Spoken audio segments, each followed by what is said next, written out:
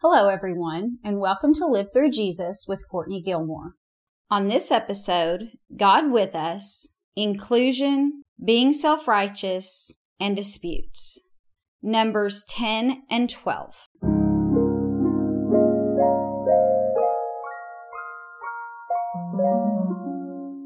Now, just as a quick side note, I'll be reading all the scripture references for you, so you're free to just sit back, listen, and absorb, or you can grab your Bible and read along. Most of the time, I'll be reading from the New King James Version, but if I switch, I'll let you know. There's generally a blog post for each one of these lessons on my website, livethroughjesus.com, and all of the past studies are done in writing and available to purchase there for under $5. Since I'm writing as I go along, the current study may not be there quite yet, but it definitely will be available to purchase once all of the episodes for it are complete. I'll try to let you know, but you can also just check the website periodically, maybe each week when a new blog post comes out. If you'd like for me to email you whenever a new blog post or a new study comes out, then email me at Courtney@livethroughjesus.com and I'll put you on the email list. Okay, so now that all of that's out of the way, let's get started on this week's lesson.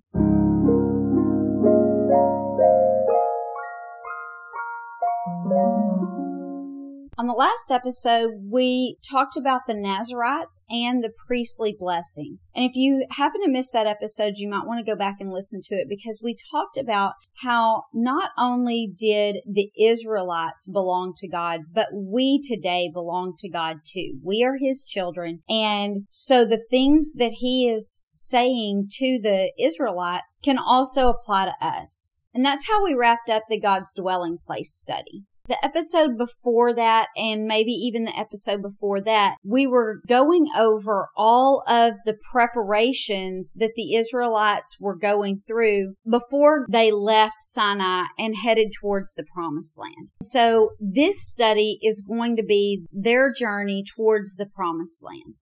And so we're going to begin reading in Numbers 10:11. And it says, "Now it came to pass on the 20th day of the second month in the second year that the cloud was taken up from above the tabernacle of the testimony. And the children of Israel set out from the wilderness of Sinai on their journeys when the cloud settled down in the wilderness of Paran. So they started out for the first time according to the command of the Lord by the hand of Moses." And so what this is saying is that this is the second year after they left Egypt. And so it's been 13 months since their exodus from Egypt, and it's been 11 months that they have been in Sinai, with God giving them the directions for building the tabernacle and the laws of the priests, and then their preparation time for leaving Sinai. And if you feel like you're a little bit behind, you can go back and you can listen to the Exodus study or the Beginning Their Journey with God study or the God's Dwelling Place study, because those all started in Exodus. But the short of it is that they were slaves in Egypt, and God brought them out of Egypt so that He could live amongst them. And so He told them to build Him a house and then gave them laws and rules and instructions. And the priests were the ones that would serve Him there. And now they're ready to begin their journey as a nation under God towards the land that the Lord has promised them. And in the previous study, God explained to them that when the cloud that was over them lifted and began to move, that was their sign to pack up and begin to move. And when the cloud settled, then that is when they were supposed to set up camp. So they all lived in tents, and this house that God asked them to build for Him was also a tent. It was a beautiful tent, but it was a tent. So here it's saying that the cloud has lifted, and so they begin to pack up and they travel until the cloud settles down in the wilderness of Paran. Now it says that they went according to the command of the Lord. And again, a couple of episodes back and in the previous study, God gave them complete instruction as to how to travel and how to pack up the tabernacle. And so the first tribe that set out was the tribe of Judah. And he led the tribes of Issachar and Zebulun. Now, all of these tribes are descendants of the son of Jacob. And so Jacob had 12 sons, and these are their descendants, Judah being one of them, leading the tribes of Issachar and Zebulun. So these were the ones that were marching out. Then Levi was also one of the sons of Jacob, and his tribe was the priestly tribe. And Levi had 3 sons, Gershon, Merari, and Kohath. So the 2 sons of Gershon and Merari, they were the ones that were to pack up the tabernacle, the tent, the curtains, the pillars, the tent pegs, all of the things. And so they traveled behind those first 3 tribes of Israel with the tabernacle. Then the tribe of Reuben left, and he led the tribes of Simeon and Gad. And then in the middle, the Kohathites traveled with all of the holy things that belonged in the tabernacle and in the courtyard. And then the tribe of Ephraim went behind these sacred pieces, and Ephraim led the tribes of Manasseh and Benjamin. And then at the end of the company of people, the tribe of Dan led Asher and Naphtali. And that's what these following verses, these verses 14 and following, were stating, is that they left as God had commanded them in that order. Now, it also says that when they stopped, the tribes of Gershon and Merari began to set up the tabernacle, while the other tribes began to set up their tents in the way that the Lord had directed them. And then when Kohath got there with the holy things, the tabernacle was already set up, and they just put those holy things in the tabernacle. So I've summarized those verses telling you the order and method that they traveled in.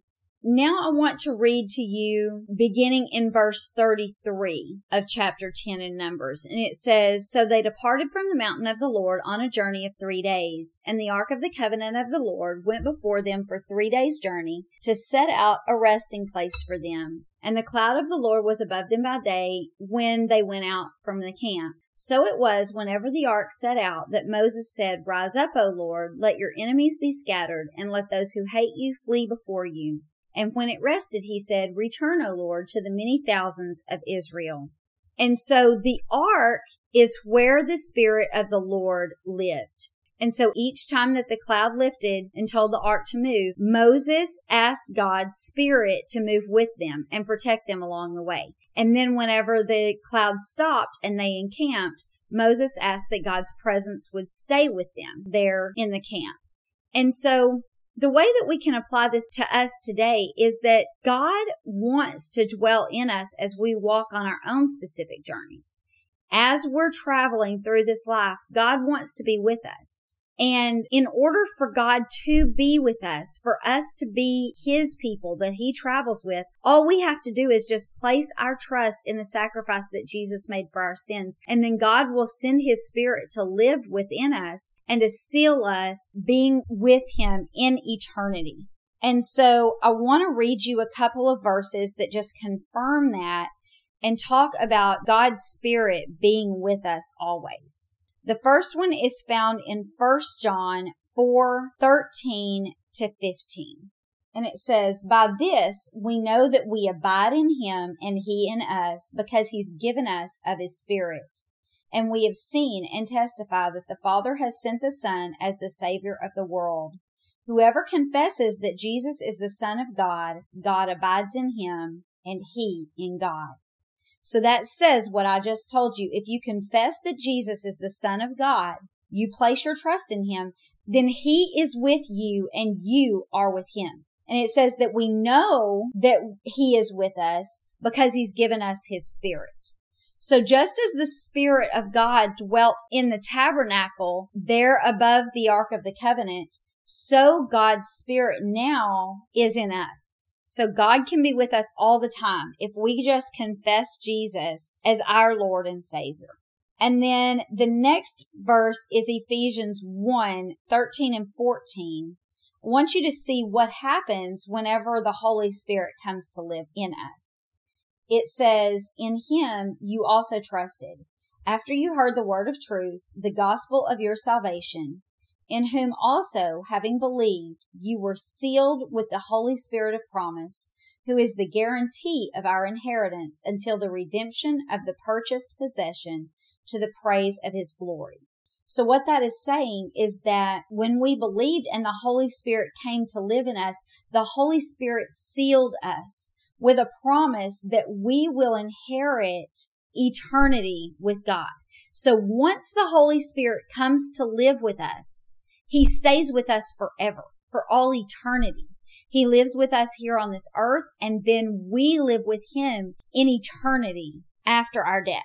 We are sealed with God's presence. So just as Moses was asking God to go before them and protect them from their enemies and then be with them in their encampment, it's the same with us today. The Holy Spirit is with us whether we are moving or whether we are stopping. No matter where we go, no matter what we do, he's with us. What a wonderful, wonderful gift that God has given us, that not only will we spend eternity with him, but he's with us right now. This prayer that Moses prayed for the Israelites, God is still fulfilling today in each one of us. Now, we also skipped several verses in the middle, and so I want to go back to those now because there was a little side note in the middle of their travels. And this is beginning in verse 29. It says, "Now Moses said to Hobab, the son of Reuel, the Midianite, Moses' father-in-law, 'We are setting out for the place of which the Lord said, I will give it to you. Come with us, and we will treat you well. For the Lord has promised good things to Israel.' And he said to him, 'I will not go, but I will depart to my own land and to my own relatives.' But Moses said, 'Please don't leave, inasmuch as you know how we are to camp in the wilderness, and you can be our eyes. And it shall be, if you go with us, indeed it shall be, that whatever good the Lord does to us, the same will be done to you.'" And so evidently Moses' brother-in-law, Hobab, had been staying with them in Sinai for much of the time that they'd been there. And Moses wanted him to continue to travel with them. And so he asked him, and Hobab said, "No, I'm just going to go back to my own land." And Moses said, "No, it'll benefit both of us if you come with us, because you know the land better than we do. I'm the only one that has spent any time outside of Egypt. Every one of the rest of these people has lived their entire lives in Egypt. You know the land. You can help keep watch for us so that we're protected from the people that are living here. And also it will benefit you because God has promised blessings on us. And if you stay with us, then you also will receive that same goodness that God has promised to us." And so I want us to take special note of that, because sometimes it's difficult for us that God just chose these people out of all the people of the earth. And he's like, "These are my people, and I'll be their God, and they're my people, and the rest of you, forget you." That's what it looks like to us sometimes. But that's not how it is. God is not being exclusive by choosing Israel. We've talked about this before, but it's important each study for us to remind ourselves that God is not being exclusive. He chose Israel so that he could show his goodness through them, and that others would see what he was doing through the Israelites, and they would want that too. That was his purpose, to draw everyone in the world to him, for them to all see his power and his love through them, and that they would want to know this God that Israel had. And if they wanted to know this God, then they were free to join in the Israelites. The only stipulation was that if they were going to be a part of the Israelites and receive the goodness that the Israelites received from the Lord, they also had to obey the Lord just the same way that the Israelites did, adopt their beliefs and their practices, and then he would be their God too, just the same as he was the Israelites. And so this is the same thing for us today. God chose the Jews. The Israelites were the Jewish people, and God chose them as his people. But when Jesus came, the Jews rejected him. They did not believe that he was the Son of God, because they had in their mind that the Son of God was going to come as this glorious king and rescue them from the oppression of the government that they were under and all these different things. And so they did not accept Jesus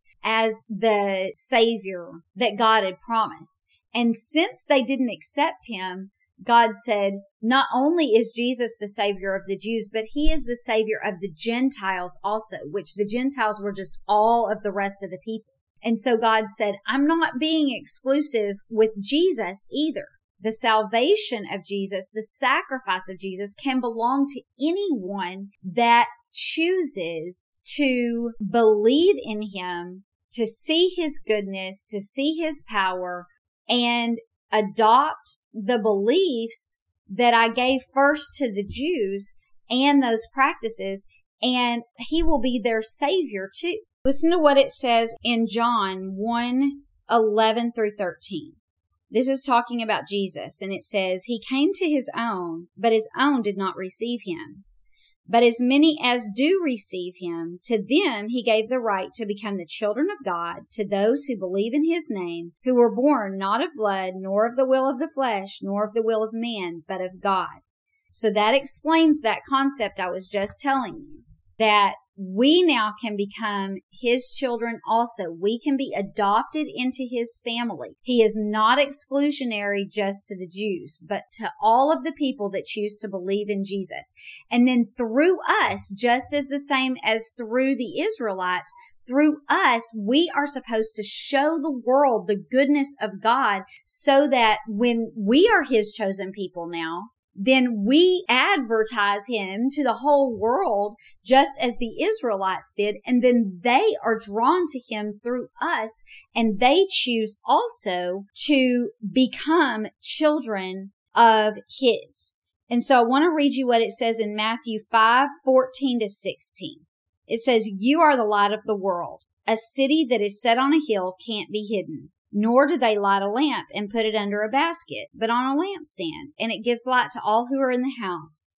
Let your light so shine before men that they see your good works and glorify your Father in heaven. So that's what the Israelites were supposed to do, and that's what we as his children today are supposed to do. Let our light so shine before men that people see God in us and they glorify him. They choose him. They are drawn to him because they see something in us, in Christians, that they don't have, that this world does not offer them. There's an emptiness in every single person, something that everybody is searching for. And when they see that thing in us, they're like, that's what I've been searching for. Those people have something that I do not have. They have a hope when there is no hope. They have a kindness for others when they should not. They have a peace when there is no reason for them to have peace. Whatever that may be, they look at us and they say, what is it that you have? How do you do that? I want that. And you get to tell them it's because of God. It's because of Jesus. It is because I accepted Jesus, and now I have the presence of God through the Holy Spirit living in me, and he gives me peace. He gives me kindness. He gives me love for others. He gives me hope. I place all of my trust in him, not in this world. And that is the reason that I can have those things, because you don't have those things because you're placing your hope and your faith and your trust in the things of this world. And those things are always, always, always going to let you down. But Jesus never does. We get to tell other people that when we present him to them. And so we have to live our lives in such a way that reflects the Lord to them. That's what the light does, right? It reflects, it reveals. And so we are reflecting the goodness, the love, the mercy, the grace, the compassion, the patience, all of the characteristics of God. We are reflecting those to the world. And when they see those things and they ask where they came from, we get to tell them it's him.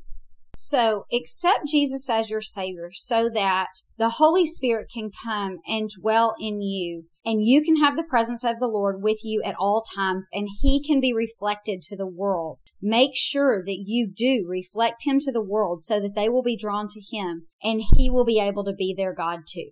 all of the things that the Israelites experienced in that respect also pertains to us.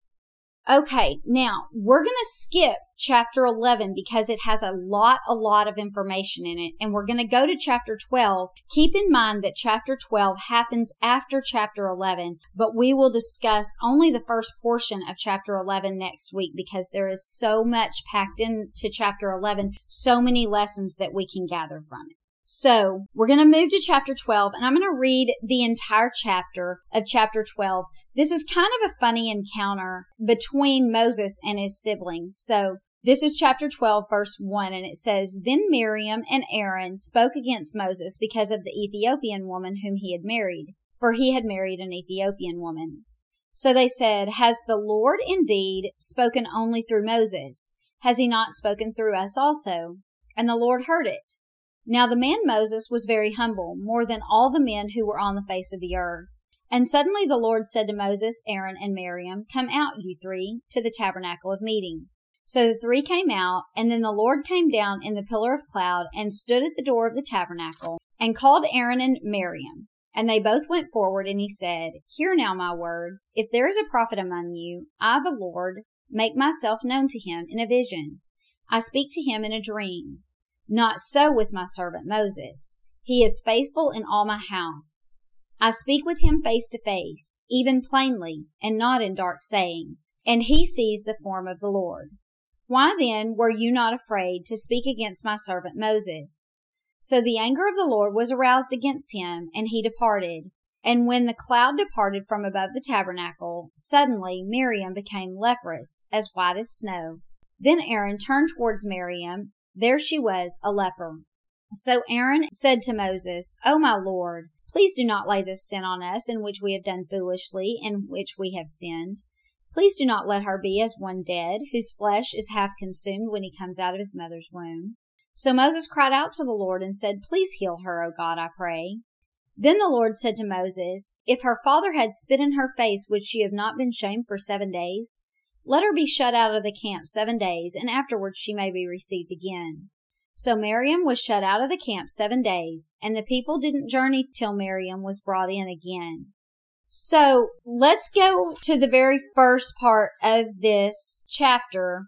Miriam and Aaron are Moses' older brother and sister. And they're speaking against this Ethiopian woman that Moses has married. Now, this could be Zipporah, who we knew about in the beginning, who had his 2 sons. But it would be odd for it to be Zipporah that they're talking about because it says, for he had married an Ethiopian woman. I mean, they've been with Zipporah and known about her since Moses came to Egypt a few years ago. So it almost seems as though Zipporah has died and he's married another woman. We can't be certain on that because it just doesn't give a lot of information. But either way, the reason probably that they were talking about this Ethiopian woman is because the people that settled in Ethiopia were the descendants of Cush. And Cush was a descendant of Ham. And Ham was the cursed grandson of Noah. Now, you'd have to go back several studies into one of the studies in Genesis to get all of the information about this. But Noah had 3 sons, Shem, Ham, and Japheth. And Ham saw his father Noah drunk naked in his tent and was making fun of him to his brothers. So Noah cursed him for that. And in essence, his whole family was cursed. And so this woman would have been from that family. And so maybe they were speaking against him marrying her because he married someone from a family that was cursed. But regardless of why they did it, God quickly stepped in and explained that it was not their place to rebuke Moses. It says, first of all, that Moses was very humble. And so it seems that God stepped in because Moses was not going to stand up for himself, and so God stepped in. It's kind of a funny encounter because it's like these 3 kids fighting amongst themselves and the dad being like, hey, all y'all, come here right now.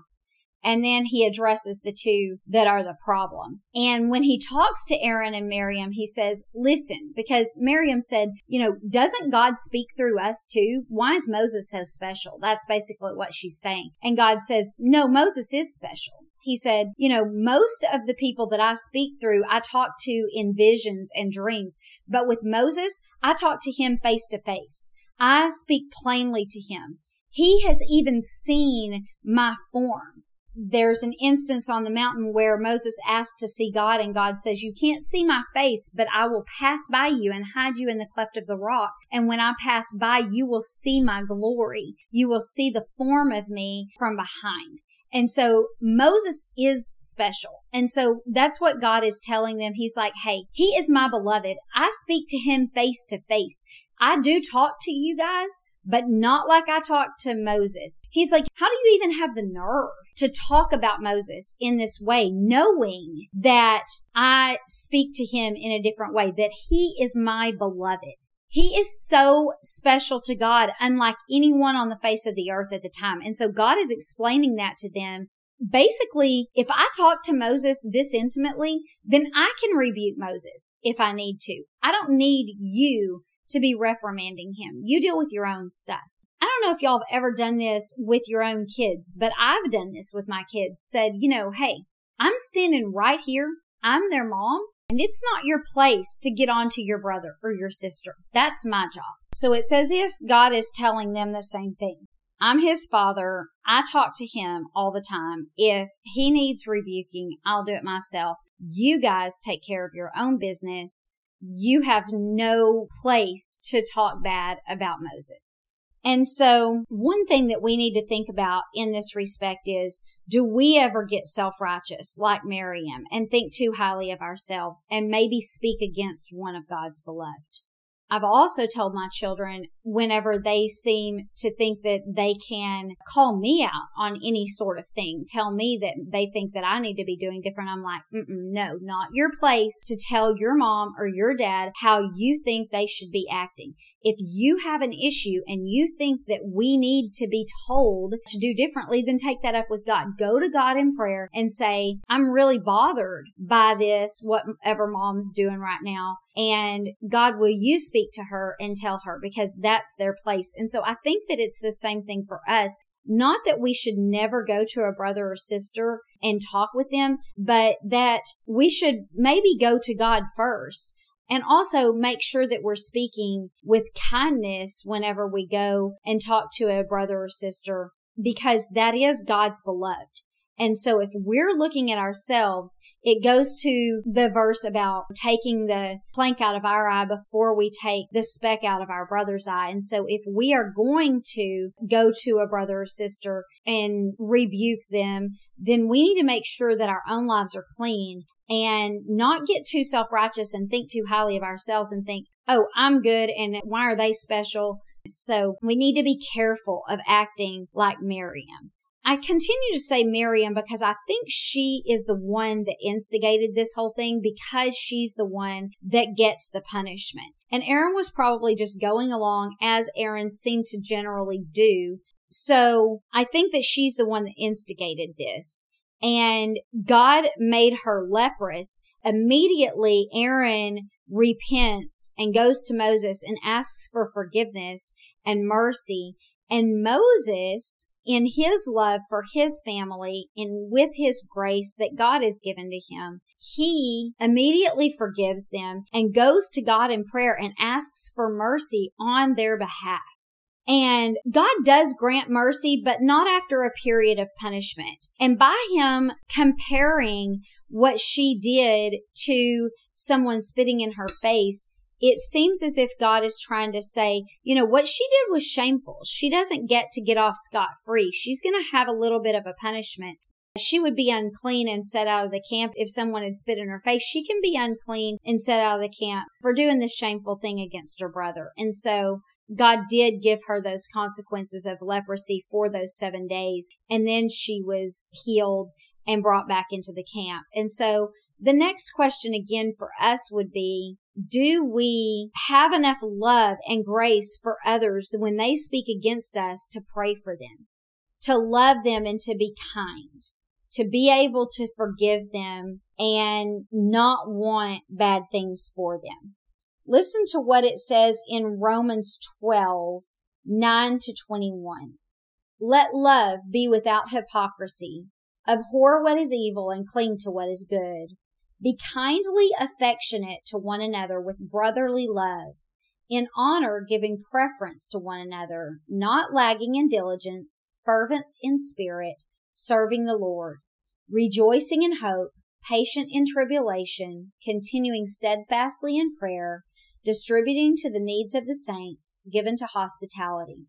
Bless those that persecute you, bless and do not curse. Rejoice with those who rejoice, and weep with those who weep. Be of the same mind towards one another. Do not set your mind on high things, but associate with the humble. Do not be wise in your own opinion. Repay no one evil for evil. Have regard for good things in the sight of all men. If it is possible, as much as it depends on you, live peaceably with all men. Beloved, do not avenge yourselves, but rather give place to wrath, for it is written, vengeance is mine, says the Lord. Therefore, if your enemy is hungry, feed him. If he's thirsty, give him a drink. For in so doing, you will heap coals of fire on his head. Do not be overcome by evil, but overcome evil with good. So this gives us several lessons about if we are on the receiving end of it or if we are the one doling this out. And so it says, be kindly affectionate to each other. Give preference to the other person. Be patient. All of us are supposed to treat each other in that way. And then bless the people that persecute you. Let God have vengeance on them. That's what happened here. God took vengeance on Miriam. Moses was humble. He sat back and he let God do the punishing. And so it says, if someone is your enemy and he's hungry, feed him. If he's thirsty, give him a drink. Treat him with love and kindness. As far as it depends on you, live at peace with other people.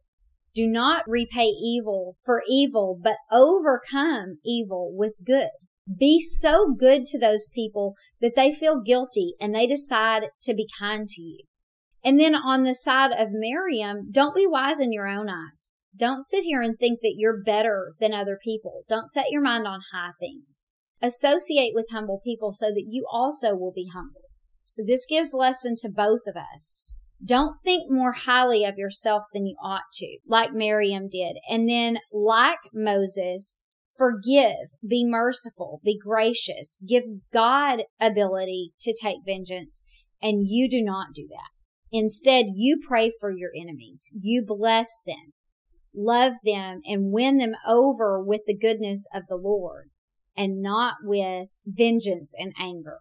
So we're going to stop there and we'll start in chapter 11 next week. The lessons that we need to take away from this today are, again, accepting Jesus as our Savior so that the Holy Spirit, God's presence, will be with us forever, that we may reflect His goodness to others and draw them to Him so that He can be our God and He can be their God. And then also not thinking of ourselves too highly, going to God for the truth about us and about others, praying for our enemies, forgiving them, loving them, being kind to them, letting God take care of them if there's something to take care of. So make sure you subscribe so you don't miss next week's episode.